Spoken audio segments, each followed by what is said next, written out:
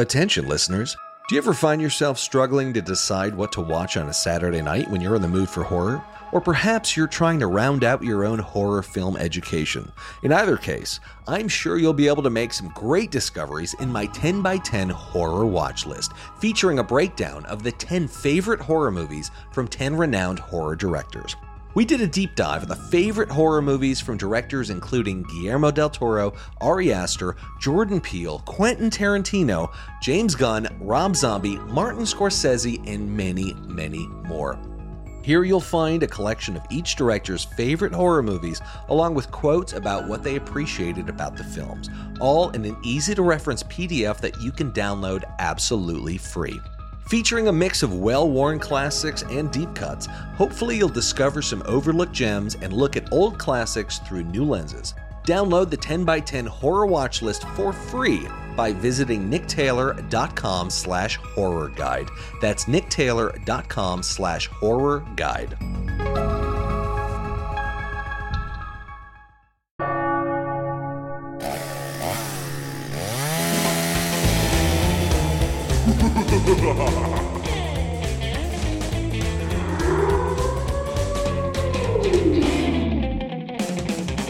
Welcome back to the Nick Taylor Horror Show.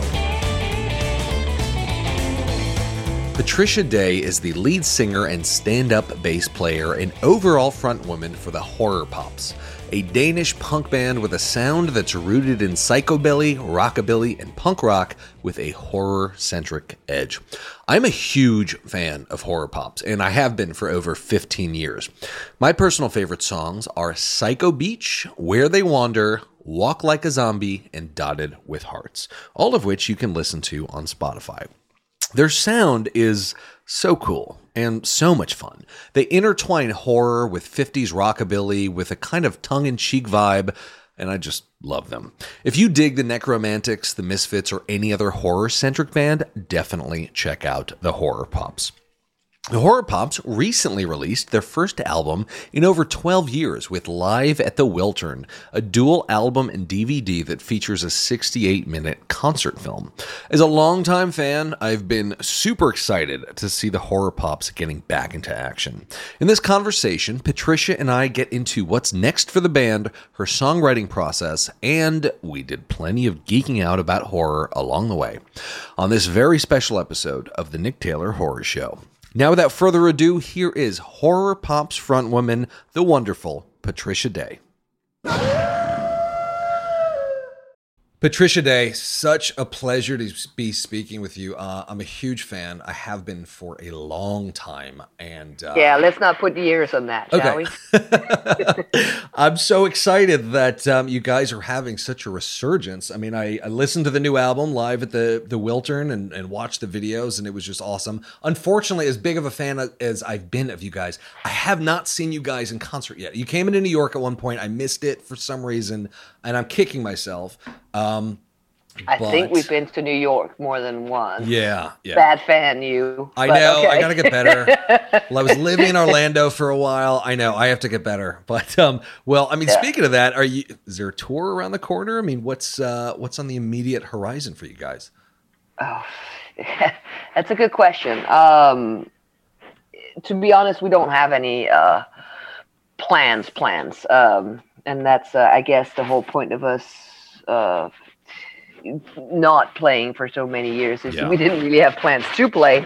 We don't have plans not to play. And now we just have a plan not to have a plan. So nice. It's a little watery out there. And it's also, with COVID, trying to get, I know most people talk about COVID in past tense now. Yeah. But for us creatives, it's still very much COVID. We can't get gigs.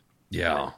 There, how many venues have survived is still unknown. The venues that have survived don't have personnel. It takes time to hire new people in or hire the old people back. They need talent buyers at venues to even, get music going again. And under normal circumstances, setting up a tour, a U.S. tour, takes, the 6-month lead. Now we're looking at 9 months because we don't know what's out there, and then with states having different rules for openings and all that, it's it's a little difficult to say that we have plans. I mean, we'd like to do one last hooray, one last world tour, go back, see all the places we've been, and a few where we haven't. Yeah. That would be nice. Okay. Well, if you come to New York, I'll be in the front row. Okay. Good to know. Or I'll see you in the pit, whatever. Yeah, it's got to be a really difficult time for musicians. I mean, in the venues are all really, really suffering right now. I mean, it's kind of a scary time for the music industry.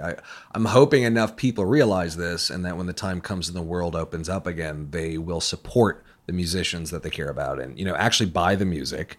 And buy the merch and go out and see bands on tour. I mean, I feel like it's important for the listeners to know that the music industry is going to need, or a lot of these bands and the venues are going to need a lot of support post-COVID.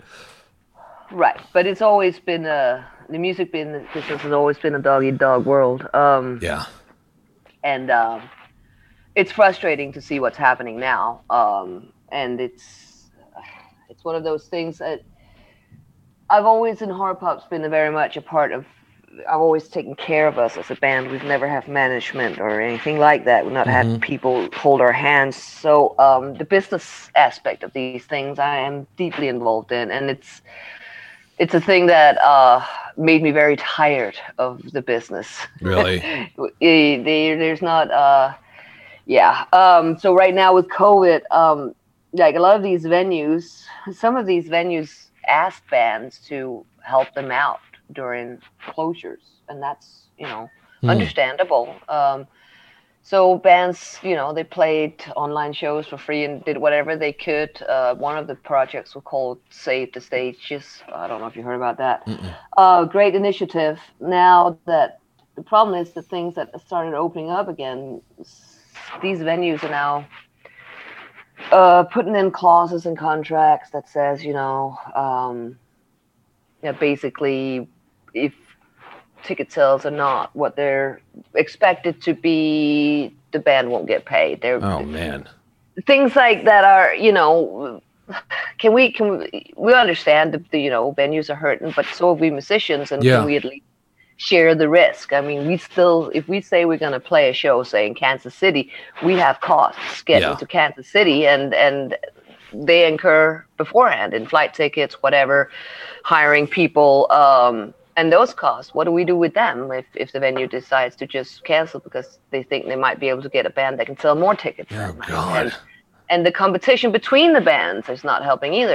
There's less venues, more bands competing. Everybody wants to go out and play. Right. So now it's really dog eat dog, and worse than it's ever been. And every band is going to need the full-hearted support of their fans more than ever. So yeah, it's going to be interesting to see who survives this blood fight. That's for sure. Oh, man. Well, yeah, all you fans listening, it's time to start supporting your bands. So just get ready for that. Yeah. So one thing I always loved about you guys as a band was just how entertaining you are. And yeah, the music does feel deeply emotional in certain cases, but there's also a high level of entertainment. And the Misfits did that really well. And I've heard you talk a lot about the importance of being an entertaining band. And, that obviously translates into the performances that you guys do. You guys have, go-go dancers on stage. I mean, not always. Let's just get that. We actually played without go-go dancers for many, many, many years. Okay. We quit having go-go dancers in 2008. But we brought back go-go dancers for this little reunion tour we did in 2020. But if we did, I mean, I would like to continue with go-go dancers. I mean, it's great to be able to put on a show, and they're fun and stuff happening, and that's important, but again, with times being as it is, whether or not we can afford to take out go-go dancers is another question. Yeah. So, but I still think, even as a three-piece, which we toured as for many years, we still managed to put on a show. Oh yeah. And I think you can see that on the DVD release when it becomes available, that a lot of the songs we didn't have the dancers with us on stage because we wanted we wanted people to have that experience as well. And I think we pulled it off okay. Yeah. I hope. Yeah. Well, I'm curious from your perspective. I mean, how important is entertainment when it comes to a show? I mean, obviously the music quality is of the utmost importance, but it sounds like you guys really put an effort to make sure the music is entertaining and, the shows are as well. And clearly you guys are very influenced by movies as well. So, I mean, what's the kind of creative philosophy behind making sure that, the music and just horror pops in general are entertaining above all things? I'm sorry. Can you hear that in the background? I just got to ask, like there's a sawing going on. A little bit. It's not a big deal. That's fine. Well, okay. Let me know if it gets annoying. It's Necroman. I think he's building a new base or something in the basement. So that's so cool. I was going to edit that out, but I'm not going to now. Okay, well, there you go. Necroman has a chainsaw downstairs. Okay, this is exactly the coolest conversation I've ever had. There is that. So what's the philosophy about our stage show? Well, here's the thing. Growing up, for me, in the 90s, especially like, the grunge period, you saw all these bands, and a lot of them had a tendency to play with their eyes closed. And it was great music. It was really boring to watch. Ooh. So I think, with a horror pop show, we found that if we're having fun on stage, our audience is having fun. So it's all about, being able to do off the cuff things and laugh at each other when we mess up. I mean, I know that at least a few times there's been accidents where the rest of the band members have been pointing and laughing. I remember very clearly falling between stage monitors, falling off stage, but it felt like it was happening in slow motion. Oh, man. No one came to help me out. Everybody was pointing and laughing. And that happens, and it's cool. And it's, it's a part of the show. And I think our fans are very well aware of that aspect of us. That, shit happens, you go with it, Yeah, yeah. So I'm really curious about the both the musical and the cinematic influences that are in horror pops. I mean, clearly there's surf guitar, there's rockabilly, but they also it's reminiscent of a lot of movies as well, like surf movies and 1950s movies and horror movies. So I'm curious about were there any key movies that were really influential to the sound or the overall persona of the band? Nailing that down to just one. I remember on our first demo, we described horror pops as being a crossover of Russ Meyer and Daffy Duck. Or Duffy Duck, is that how you say it in English? Yeah, Daffy Duck on speed. So that's, that there's some influence there. Okay. But we all, Niedermeyer and Necroman and I, we have very different influences. Yep. Necroman, of course, has the whole horror back catalog. He can just shake out of his arm anytime he wants. Yeah. But it's funny though, because Necroman, his horror history is he likes a lot of the 70s, how would you pronounce it? Suspiria? Do you know which Suspiria, one? Yeah. That's one of Necroman's favorites, you know. Niedermeyer, he's a little more, Evil Dead. Uh-huh. We're up in the 80s and early 90s for his genre. Now, me personally, I don't really dig horror movies. I'm I'm more of a, I don't like getting scared. Okay. I do like getting scared. I don't like getting shocked. Yeah. And I think a lot of movies now, I fall for it every time. You hear it, you build up in the music, you see the blonde running with the tits free and all that, and you think, oh, yeah, she's going to die some horrible, scary death in about 3 seconds. I know it's coming, and I still kind of pee my pants when it does. It actually works on me. So So horror's not your thing. No, that's not quite true. It is But less the like especially- slasher shocking ones. More like the cooler 50s ones, maybe. Well, I'm good. I'm in for a good splatter too, but Right. I like when it gets crossover into sci-fi. Yeah. So Alien is a good example of that. Yeah. The Bible is a good example of it. Yeah. That's good horror and sci-fi mixed together. A lot of there, yeah. But in general, I'm more of a book person than a movie person when it comes to horror. Oh, cool. So books or graphic novels, that's I like to get inspiration from that. And I'm I'm reading some not a graphic novel, some books right now that I'm like, there's so many quotes in there that I just want to use for songs. Oh, yeah? And now here comes one of my weak moments. I always forget names. Yeah, author's called Richard Cadry. Okay. And this series is called Sandman Slim. It's very, I guess you would call it a crossover between horror and sci-fi and fantasy. Okay, that sounds really cool. Sandman Slim. Yeah, Sandman Slim series. I mean, come on. At a point he says, there's one of the lines that just cracks me up. It's like, yeah, wearing a long black coat in Los Angeles means you need to lay off the Bauhaus. I can, there's a song in that line. For sure. I can hear it. Yeah. Yeah. So that's a big inspiration right there. Yeah. Oh, that's really, really cool. I think one thing that's interesting about psychobilly in general, and I know that I heard you in another interview saying that you don't think that horror pops is necessarily psychobilly. But there's just a cool thing that happens when you have a stand-up bass in either rockabilly, psychobilly, where there's like a kind of syncopation between the drums and the bass and the guitar, where you guys just all kind of like hit the same notes together, and it creates such a unique sound that, I mean, I typically used to associate with psychobilly, but I mean, you guys have it really strong in horror pops. I just love that sound. How do you describe the overall sound, and how do you guys, achieve that sound, if you know what I'm talking about? Okay, so how do I describe the overall sound? That's really easy. Horror pop. That was an easy one. Yeah. And when it comes to psychobilly, yes, I've said several times I don't think Horror Pops is a psychobilly band, but we have been adopted by the psychobilly scene, right? And we do have psychobilly influences, but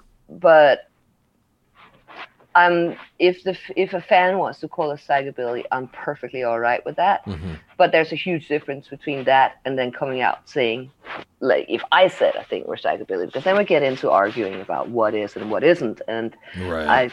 My life is too short for those debates. No, so, of course. I'll leave it to Meteos to be the only pure psychobilly band. What makes our sound? What you're describing with the upright bass is it's a percussion. You play bass and you play percussion, and well, at least if you do it good. I don't know, like, I'm still learning. But sometimes it actually works, and Niedermeyer and I will really complement each other, and then most of the time we don't, but it still works. Right.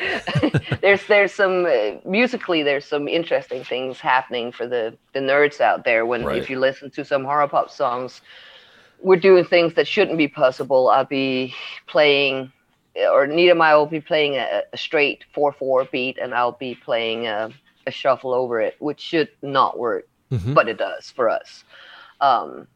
So that's just one of the magic little things about horror pops, is that we don't know what we're doing, but we make it work. So there's that. That's really cool.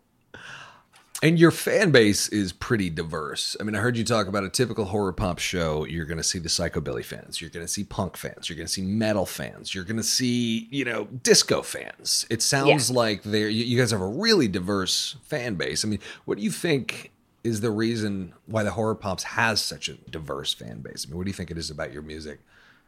I think it's because we're so diverse. Like, personally, the three of us are diverse. Yeah. Musical taste. Like, we don't agree on a lot of things musically. There's a few things. Ennio Morricone we all love. Oh but the back catalog is so huge. of our inspiration, so that I think everybody can find something they relate to. That's cool. So that, I think that's, I mean, but that's all hindsight 2020. Yeah. You know, that was not a plan, but if I'd had to explain it, I would say that was it. That's cool. So in terms of your own musical education, could you talk about how you learned to play and, you know, the styles that you gravitated towards when you were just starting out? Like, what was your kind of musical education like? Did you grow up like learning to play rockabilly songs, or, you know, what was your musical education like? So I grew up with in a musical family. My stepfather, I've had a few, but the one I had in my formative years had a group called Laid Back, which was the first Danish group that made the top 10 in the US. Oh, wow. They had some hits called Sunshine Reggae and White Horse. Like, if you're in your 50s or 60s, you might recognize the name. So growing up with him and being half his house was a recording studio, and all I wanted to be was to be him, just like him. Yeah. I looked up to him very much. And then but the person that actually told me to play that stepfather, Tim was his name. He kind of taught me to write music, make melodies to anything, like. But my cousin was the one who taught me to play an instrument, and so I think he got me started when I was 10 or something. Oh, cool. Like that. So, you know, that's the start. But I hadn't heard about rockabilly or psychobilly until way later in life. The first time I heard, you know, like most people nowadays, when somebody said rockabilly, you think, what, like Elvis, you know? And psychobilly, you go like, what are you trying to say, you know? But like when I, you know, the teenage years, when you start discovering music for real, that puts the foundation for the rest of your life. I was hugely into Cramps, of course, Nick Cave, Depeche Mode. Nice. That's my foundation right there. All Those right. three. Very cool. So this is kind of a geeky question. I think one of my favorite of your songs is Horror Beach. I think there's something just so cool about it. And I'm glad that you did like a sequel song, but I'm really curious as to how did that song come about? What was the initial idea? How did you guys decide to do like a super spooky Dick Dale sounding surf song? I'm waiting for there to be a Horror Beach movie. That song is so fucking cool and it's so iconic, and I can picture a movie as I'm listening to it. So I'm curious, what was the overall inspiration behind that song? I think there is a movie called Horror Beach. Really? Yeah, let's Google, shall we? Yeah. I'm checking it out right now. You're Googling. I remember how there was a film festival in Copenhagen in '96, I believe. Okay. And Necroman and I went and saw this movie, which was a horror beach movie. Like, it was a mix of, sorry, I forget the names of those beach party movies. With Annette and Frankie and Annette. Right? Yeah. It was like a couple, and they did like 5 beach party movies. Yeah. Yeah, exactly, those ones. So it was a mix between that and then like a Creature from the Black Lagoon kind of situation. Oh, that's cool. And I think that in this movie, the lead was played by the same guy who played the lead in this TV show called Dharma and Greg, and I don't know why I can remember that. Oh, wow, okay. So if that helps you out, you'll have to go on IMDb and look at what he's done. Yeah. Because I'm pretty sure that, like, but that's, again, it's in Europe, often with American movies, they get a different title. So that can be confusing sometimes. Okay. But I'm pretty sure it was called Horror Beach, and I'm pretty sure that Necroman and I afterwards was like, okay, we need to write the soundtrack for that movie just watched, and that's how that came about. Oh, that's really cool. Really, really cool. Yeah, I just Googled it. There's a movie called The Horror of Party Beach. Could that be it? Is it from the 90s? Let me see. And does Horror it have Party that Beach. guy from Dharma and Greg? No, it's 1964. Never mind. That's probably not it. No. I'll take a look. I'll do some research after. I'll email you if I can find okay. it. If you can find it, because I'd like to rewatch it. Okay. Yeah, it sounds pretty awesome. Yeah. I might remember it better than it was, but I remember it being pretty cool. Okay, yeah, that does sound pretty cool. So, what are your thoughts on the current state of psychobilly music and like horror centric music like horror punk? Are there any bands that are new and upcoming that are exciting you, or I mean, any thoughts on the overall state of those genres right now? Oh man, that would be a question for Necroman, and not me. When it comes to that genre, Delta Bombers. I just discovered them. I'm a little slow. I'm seeing where they could be a band that could take the scene in a new direction. Mm-hmm. I do think they have a lot of potential. Yeah. But it's I think no matter what, if it's horror related and there's horror in the lyrics, and you have the that tongue in cheek double meaning to everything, mm-hmm. I think there will always be a place for that. Yeah. Always. Because you love it as a teenager, and then you can watch these same things or listen to these same things again as an adult, and all of a sudden you hear that other meaning, Mm-hmm. And I think there will always be a fan base for that. I'm not worried. And it's interesting. I don't know how it was here, but when I grew up, the horror, sci-fi, fantasy section in the DVD store rental place was like one shelf and 5 movies. Right. like now it's holy shit, the selection. If you put it in Netflix, I want to watch a horror. Yeah. And like there's just thousands of movies. So hey man, shit's going well for the genre. Yeah, it's going really well. Even the pretty girls know what you're talking about when you're talking about some of these movies. So that's interesting. Yeah, definitely. So I think we're good. I think we're all the few of us that are in this genre. I think we're good. Yeah. I mean, come on. If you look at Comic-Con, like holy shit. Oh yeah. That's huge. Mm-hmm. We're fine. And there's like Monster Palooza, which is like the kind of horror Comic-Con. Yeah, we're fine. We're fine. Definitely.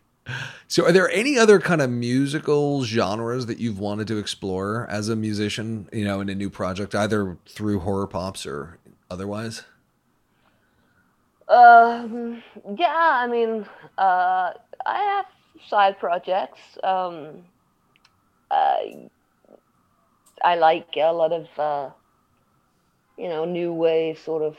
No, oh God, that ages me, that word, doesn't it? I guess it's. No, I feel like it's still relevant. Okay. I guess gothic type music that will always have my heart. Very cool. I mean, damn, if I could get Typo Negative to. Oh man, that would be tight. If I could wake him from the grave and do something, I would have loved to. That's for sure. Oh, that would be super cool. Yeah. So, I mean, first of all, thank you again. This is a huge honor. I've been a huge fan for a long time, and I can't help but ask, what's next for Horror Pops? Is there any chance of a new studio album? Maybe. All right, I'll hold on to maybe.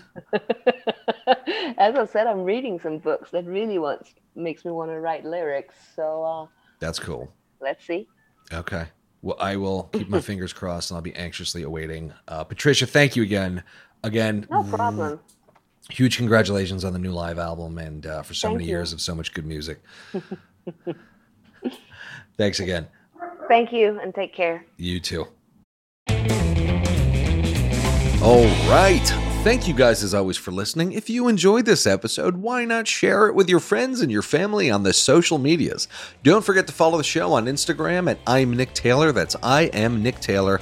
And on Twitter at the same handle. Thanks again for listening to the Nick Taylor Horror Show.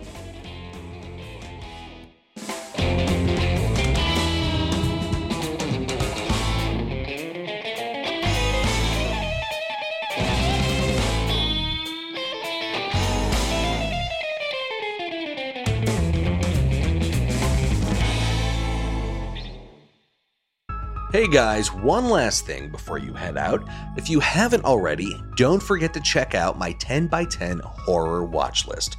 How would you like a list of the 10 favorite horror movies of 10 of your favorite horror directors? Well, I just hooked your ass up.